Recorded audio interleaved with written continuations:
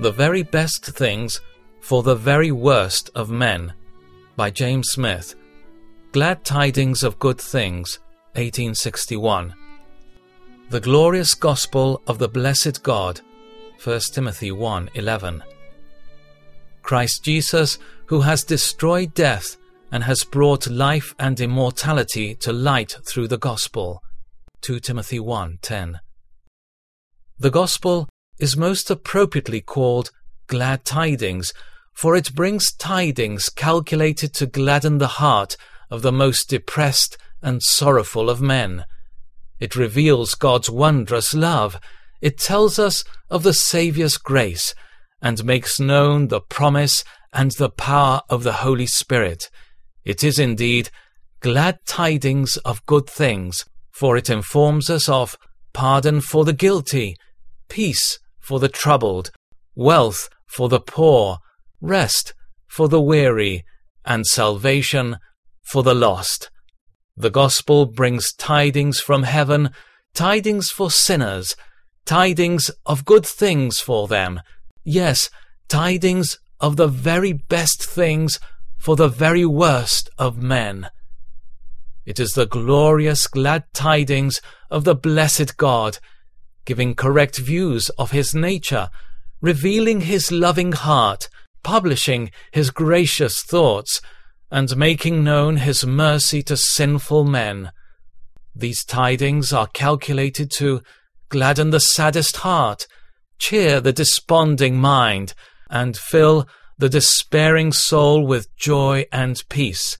Never were there such glad tidings. No one but an infinite God could have devised them. No one but the all-merciful God would have sent them to rebellious sinners. Jesus is an almighty Saviour. Jesus is an ever-willing Saviour. Jesus is a loving Saviour.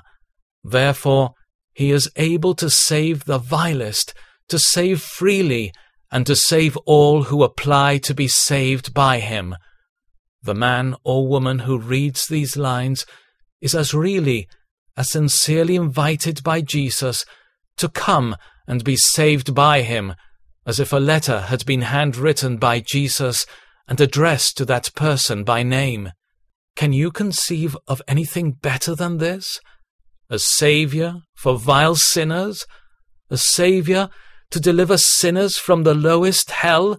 A Saviour to raise sinners to the highest heaven?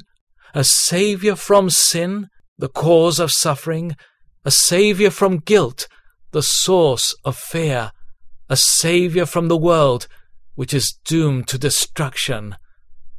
The Gospel is also the good news of a better country, even a heavenly one.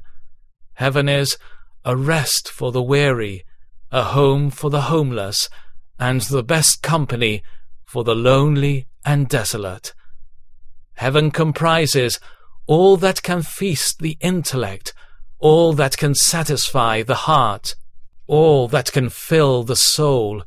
It is enriched with all the wealth of God.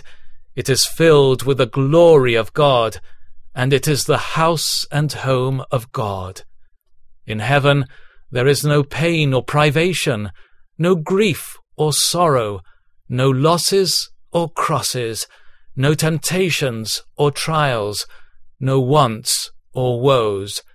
Heaven contains the highest manifestations of the greatness, grandeur, and magnificence of God. Heaven is the home of the brightest, holiest, and most dignified of God's intelligent creation. Heaven, what is it?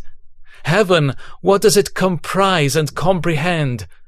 No eye has seen, no ear has heard, and no mind has imagined what God has prepared for those who love him. No one can give the faintest guess at what heaven is, but whatever it is, whatever it contains, the Gospel tells us that it is for saved sinners. The Gospel is God's best message to man. It contains the promise of all that man can need and all that God can give to everyone who sincerely believes the message. Take heed, therefore, how you treat the gospel, for we can conceive of no greater sin than disbelieving God's message, or of any greater insult offered to God than to treat his message with contempt. Precious gospel, that such sinners as we are, so vile, so poor, so feeble, so utterly worthless, may obtain God's heaven and dwell in it with the Saviour forever.